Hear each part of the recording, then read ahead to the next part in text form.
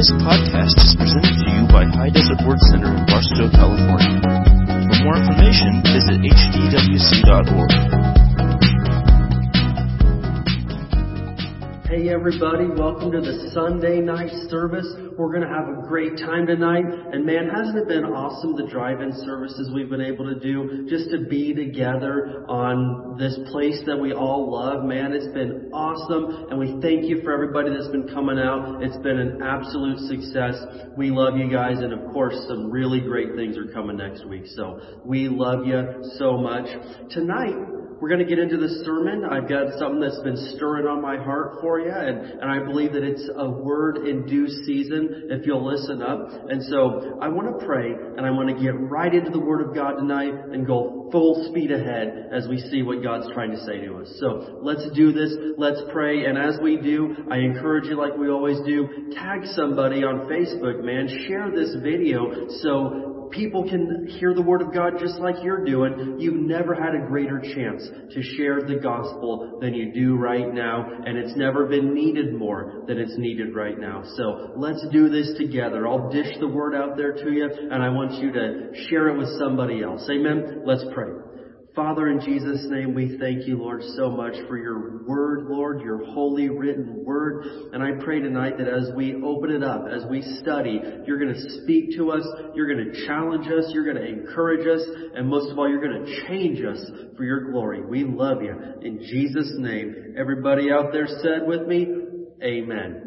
All right, so the title tonight is this, and maybe it's a phrase you've heard, and it's from Jesus, the phrase, and the title is this: Get thee behind me, Satan. Get thee behind me, Satan. And this is something that Jesus said, or as the New Living Translation says, get away from me, Satan. And really, when you read the context of that, this was not something that Jesus said to Satan himself. On the contrary, it was something he said to one of his very best friends, to Peter.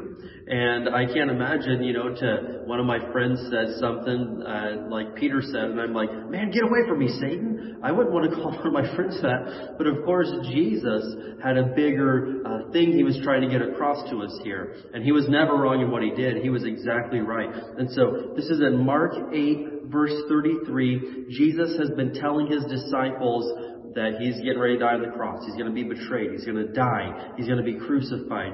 And Peter starts saying, no, don't say things like that. In fact, it says he was reprimanding Jesus. And he was like, don't talk like that. We're never going to let that happen. And here's what Jesus said. Jesus turned around, verse 33, and looked at his disciples, then reprimanded Peter. Get away from me, Satan, he said. You are seeing things merely from a human point of view, not from God's. Wow. I mean, the phrase, get away from me, Satan, is big enough in and of itself. But then Jesus said something a whole lot deeper to let us know what was so messed up with what Peter was saying. He said, you are seeing things merely from a human point of view, not from God's. Peter didn't know it, but he was being used by the devil. He was trying to talk Jesus out of fulfilling his will. Now, what if Peter had talked Jesus out of dying on the cross? We would be in really, really bad shape right now in 2020. Because if Jesus didn't die and pay the price for our sins and rise again, man, we would be in a horrible, unimaginable mess and situation, and really a hopeless situation, because I can't pay the price for my own sins. I'm not that good. Jesus had to do it. And I'm glad that Jesus reprimanded Peter and said, no, quit doing that. So there's obvious danger to us when we see things merely from a human point of view and not from God's. And in everything going on in our world right now, and all the decisions we're making as a church, and all the things that you're doing in your life, we've got to see things from God's point of view, not merely the human point of view. All right? And so tonight we're going to look at three different things that happen when you see things from a human perspective. Three things that are going to happen when you merely see things from a human perspective. And again, if you're a disciple, if you're a devout, born-again Christian, all this stuff is, you get it. Somebody that's lukewarm or not really committed to God, or especially somebody that's not a Christian at all, they don't get this stuff, and they don't want to get it. But, you tell them, I'm going to be at church this Sunday, and someone's going to say, hey, do you really need to go? It's like you're watching their videos all the time. You're going to these drive-in services. You're praying every day. You're reading your Bible every day. You're giving money. You're helping other people out. Pump the brakes. Calm down. You're going to wear yourself out. And why would they say that? Because they're seeing things merely from a human perspective. And somebody would say, well, come on, you're only human. Man, don't insult me. I'm not only human. Part of me is human, right? But I'm a three-part being because I'm made in the image of God. I've got my spirit and I've got my soul. And 1/3 of me is filled with the Holy Spirit. It's born again, filled with the Spirit. 1/3 of me is wall-to-wall Holy Ghost, brother. Don't tell me I'm only human, because I'm not. That's only part of who I am. And so we're going to see, again, what happens when you only see things from the human point of view. Number one, you're going to limit God in your life. You'll limit God in your life. Because we all have two sets of eyes. We've got our physical, natural eyes, right? But then we've got our spiritual eyes. And Paul called them the eyes of our understanding. He prayed that the eyes of your understanding would be enlightened. And I want to look at something here, though, in Ephesians 3, verse 20. Ephesians 3, verse 20. And this is a verse that's probably, familiar to you. It's an exciting verse. It's a verse that has pumped me up many, many times. But it's true. It's absolutely true. Ephesians 3, in verse 20, in the New King James, it says, now to him who is able to do exceedingly abundantly above all that we ask or think, according to the power that works in us. And so it tells us right here that God is able and He wants to do exceedingly, abundantly, above all that we could ask or even think. And so sometimes you think, I've got an idea of what I want for my life, and I would love it if this would happen. And God's saying, man, I could do exceeding abundantly, not only above all you could ask, but also above all you could think. And so when you see things from the human perspective, you're going to limit God. You're going to put a cap on the blessings that He can do for you. Because God's going to say, man, I want to do this in you and through you. And your understanding, your human perspective is going to say, well, I don't see how that could ever be possible. I'm from this family. I was born in this town. I work this job. I've got this education. There's no way. You'll limit what God wants to do in your life. Because God's plans are far beyond anything we could comprehend, right? We all say amen to that, but you need to get that revelation in your heart that His plans are greater than your plans for your life, than your mom's plans for your life, than your dad's, than your grandma's plans for your life. God's got something big He wants to do in you, but if you're trapped in here, you're never gonna believe it. You're never gonna let it happen. And I believe that there's two reasons why God, probably more, but at least two main reasons why God doesn't just give you the whole picture all at once. I know a lot of times people are like, well, I know God's got plans for my life, but why am I here right now? And why did this happen right now? Well, He couldn't give you the full plan all at once. He couldn't show you the big picture. One reason is because you wouldn't believe it.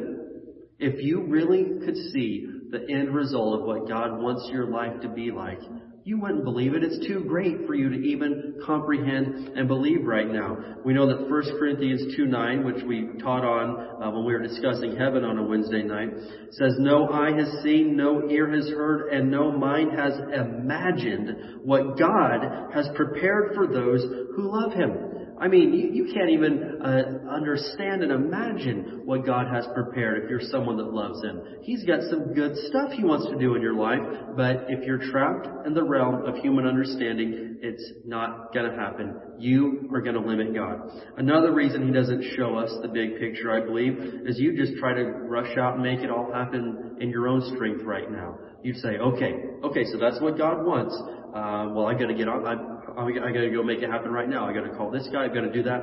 And you, once again, in your dangerous human comprehension and understanding, would try to make it all happen overnight. But God doesn't do the overnight success thing. He leads us in steps. Psalm 37 tells us that the steps of a good man are ordered of the Lord. Not the great big giant leaps.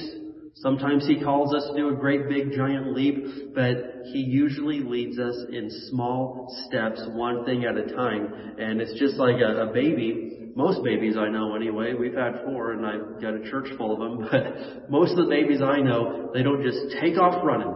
Most of them, they take a few steps here, they fall down. We don't make fun of them and say, man, what's wrong with you? You can't even successfully complete 3 steps? No. We get them back up, and then they take a few more steps, and they grow in it.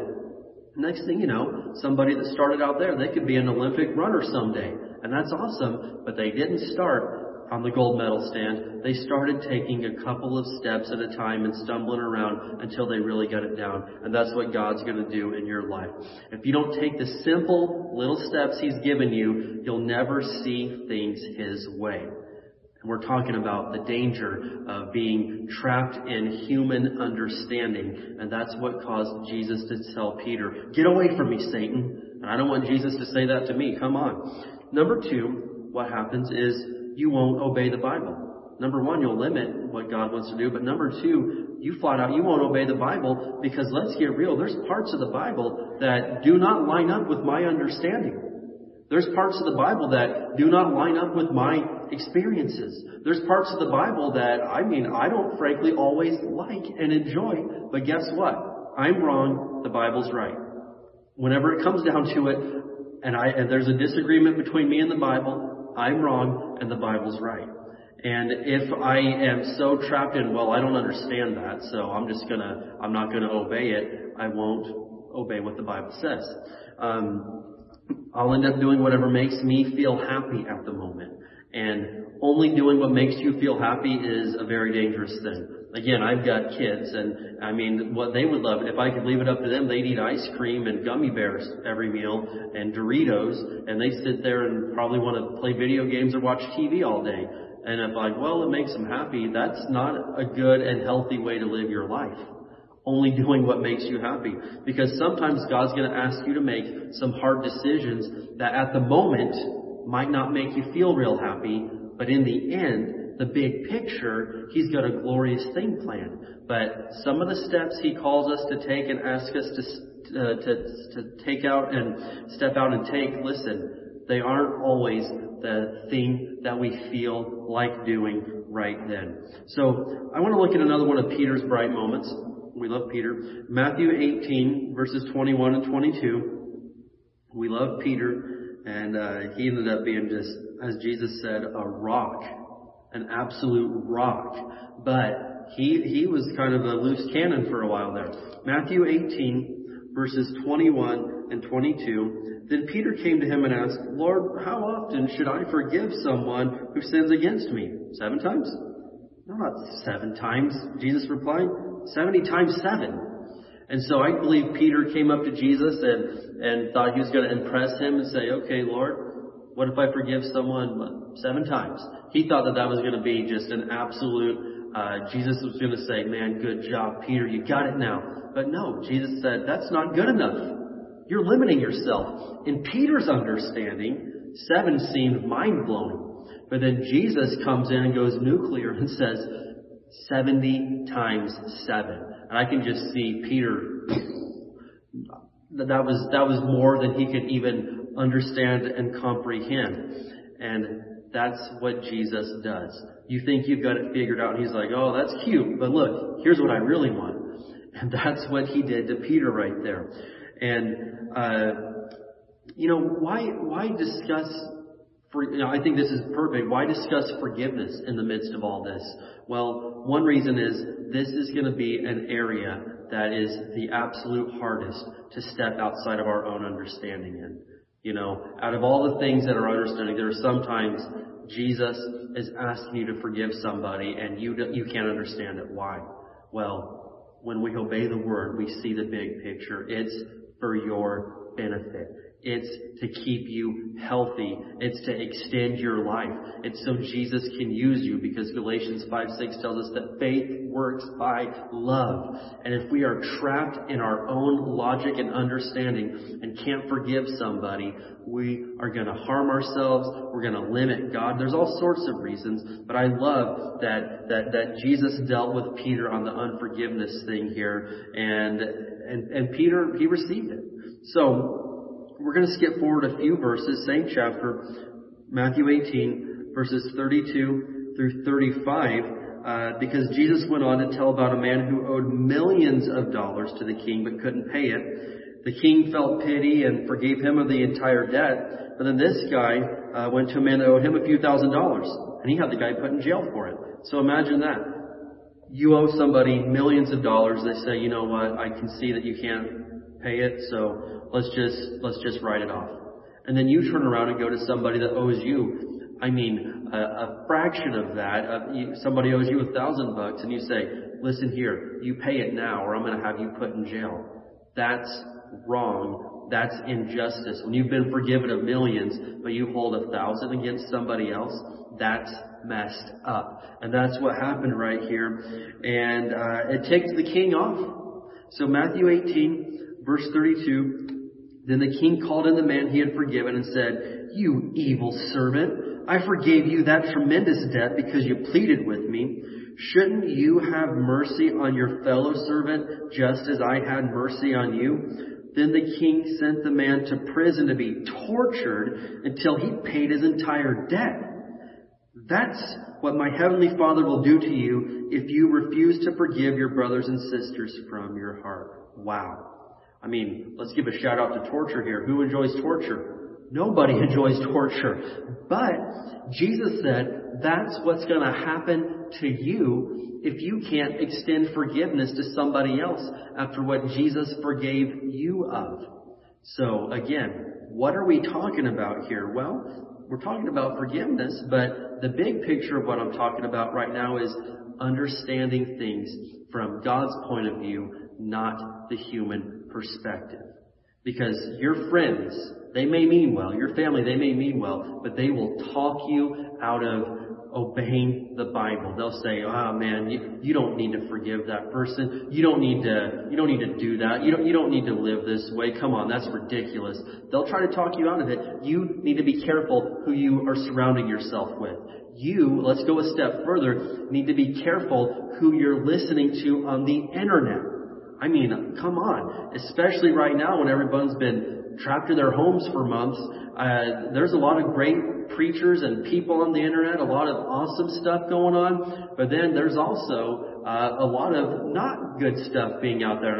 I've seen my friends and different people just reposting stuff and saying amen to stuff. And I'm like, buddy, that is not scriptural, what you're sharing right there. That is not in the Bible right there. And you need to be careful because there's a lot of people that see things from a human point of view and not from God's point of view. And that is a trap. And that caused Jesus to say to Peter, get thee behind me, Satan. It caused Jesus to call one of his best friends Satan.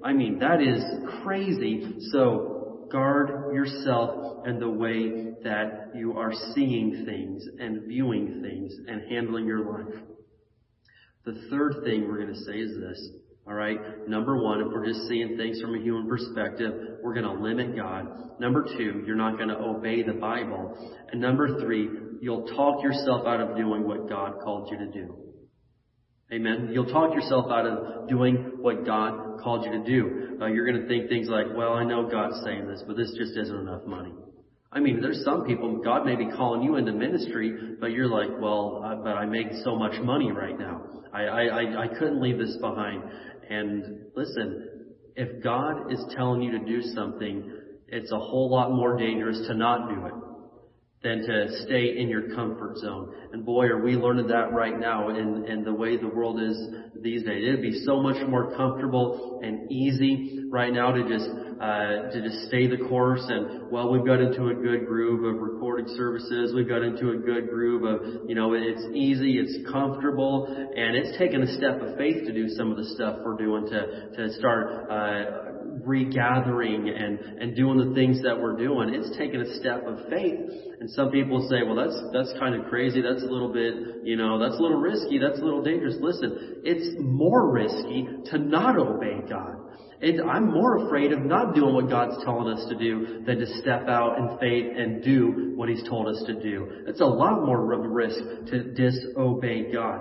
And so if you're just looking at things from a human perspective, you'll eventually quit when things get hard or you're asked to do something you don't want to do. What does a young, immature employee do when the boss tells them to do something they don't want to do? I remember my first job was working at a fried chicken place, Sergeant Pepper's Chicken in Martinsville, Indiana. Big shout out to them. Best to me fried chicken in the world. But anyway, so as I worked there, 16-year-old kid, man, there was, of course, all these other teenagers that worked there. And what happens when you tell them to go mop a floor and they don't want to do it? Well, I'm not good at that anyway, or I don't know, I don't feel like it today, or they call in, or they just quit. You know what? I don't have to take this. There's plenty of other jobs out there. Well, maybe there is, maybe there isn't. But an immature person that only sees things from their perspective, they quit when things get hard or they are asked to do something that they don't want to do. And I'm going to just go ahead and tell you right now, I don't want to burst your bubble or ruin your day, but God's going to eventually ask you to do something that you don't want to do. And that's when your submission is tested. Your submission isn't tested by only doing everything that, I do everything that I feel like doing for God. That's great, but that's not submission. We don't know you're submissive until you do something that you don't feel like doing or you don't agree with in your own understanding. That's when you know if you're a submissive person. So let's see one more story here. Matthew chapter 19. Matthew has been our thing today. Matthew chapter 19. And we're going to see here a story of a young man that came to Jesus and thought he had some bright ideas, and Jesus asked him to do something he didn't want to do. And, a lot of people in their life have this angle of, well, that's not fair, and how come this, and how come that, and I need to do this? That's not fair. Listen, bro, the fair is where you ride rides and pat ponies. This is real life we're talking about here, and real life isn't always fair. You've got to get that out of your vocabulary, man. The fair is where you eat cotton candy. Listen, this is real life, and if you're going to do anything for Jesus, there's going to be times where it's just flat out not fair. All your friends get to go do something else, but God's calling you to stay back and pray. Everybody else you know is going to go do this and have that, and God's calling you to fast. Listen. You've got to get fair out of your vocabulary, or you're going to be limited to your own human understanding. So Matthew 19, verses 16 through 22, someone came to Jesus with this question, "Teacher, what good deed must I do to have eternal life?" "Why ask me about what's good?" Jesus replied. "There's only one who's good. But to answer your question, if you want to receive eternal life, keep the commandments." And so here this kind of arrogant young guy, that's what I'm imagining, an arrogant young man, says, "Okay, which ones?" the man asked. Jesus replied, "You must not murder, you must not commit adultery, you must not steal, you must not testify falsely, honor your father and mother, love your neighbor as yourself." "Well, I've obeyed all these commandments," the young man replied. He's like, "Oh, I'm golden. I've got this. I've done every single one of those." This guy replied to Jesus, "What else must I do?" Jesus told him, "Okay, if you want to be perfect, go and sell all your possessions, give the money to the poor, and then you will have treasure in heaven. Then come follow me." But when the young man heard this, he went away sad, for he had many possessions. Jesus could have changed this man's life, but he wanted to cling to what he had in this life. Jesus, can you imagine? He just got a personal invitation. You go do this, this, and this. You come join my group. You can follow me everywhere. And Jesus knew that the man was seeing things from his own understanding. He's like, oh man, come on, that's not fair. Why didn't you ask somebody that's poor, somebody that's not rich like me to sell their possessions? They don't have very much anyway. It wouldn't hurt that bad. But I've got a lot of stuff. I've got cars. I've got a great house. I've got my Xbox, my PlayStation. I've got all this stuff. That's not fair to ask me to do that. So the guy turns around and walks away sad and doesn't obey. He talked himself out of doing what Jesus was calling him to do. Now, think about how Jesus did what he probably didn't feel like doing. What did he do? He laid down his life. You think he felt like doing that? You think he just woke up and like, hey man, this was like a great day to get murdered. Wow. No. He crucified the flesh and did something that he did not feel like doing because he saw the big picture. And so my challenge to you tonight is this. Listen, don't get trapped in only seeing things from the human perspective. We've got to have God's point of view. We've got to see things from His angle. Well, how do we see things from His angle? By getting into the Word of God more than you are on Instagram. By listening to the Word of God more than you're listening to CNN or Fox News or whatever it is in the world that you're listening to. Listen, if you're going to start seeing things from God's perspective, you're going to have to be a lot more surrounded by the Word of God than you are the opinions of your friends, than you are the news, than you are the music that you're wanting to listen to. Listen, it's going to take some sacrifice because, I just don't feel like reading the Bible today. I'd feel a whole lot better if I could do this right here. Well, you're going to have to crucify the flesh. Step out of the boat, get out of your comfort zone, and really do what He's calling you to do. And so that's my challenge to you tonight. Listen, I don't want Jesus to have to say, man, get behind me, Satan, and have to treat me that way. No, I want to submit and do things the way that He's telling me to do. So if He's speaking something to your heart right now, and it's in line with the Word of God, it's in your best interest to do it. Even if you don't feel like it, it's in your best interest to obey. You may not know why right now, but you will in due time. You'll eventually know why. Amen? Hallelujah. Let me say a prayer over you tonight. Father, in Jesus' name, Lord, I thank you for everybody watching right now. Everybody that laid aside a half hour of their time tonight to hear the Word of God on a Sunday night, on a holiday weekend Sunday night at that. Lord, I pray that as you're speaking to their heart and doing things in them, that they're going to listen and obey, and they're going to submit to you in the mighty name of Jesus. Amen. Well, let's go ahead and get into our Sunday night tithes and offerings. I've got a verse that kind of goes along with some of what we were just saying right there. Galatians 6, this is for our offering. And remember, you can give. The best way right now is online, htwc.org/giving. We've got the phone number there that you can text or whatnot. But listen, we thank you for your faithfulness and your support. Galatians 6, verse 9.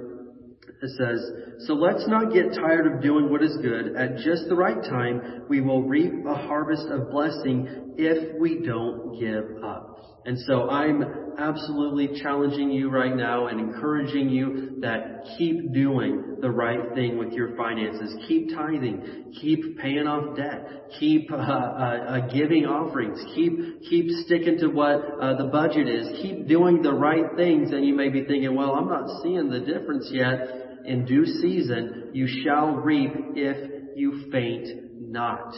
Don't give up. Don't faint. Do the right thing. Amen? And God's going to open the doors and keep pouring in the blessings. Let's say our financial faith confession together.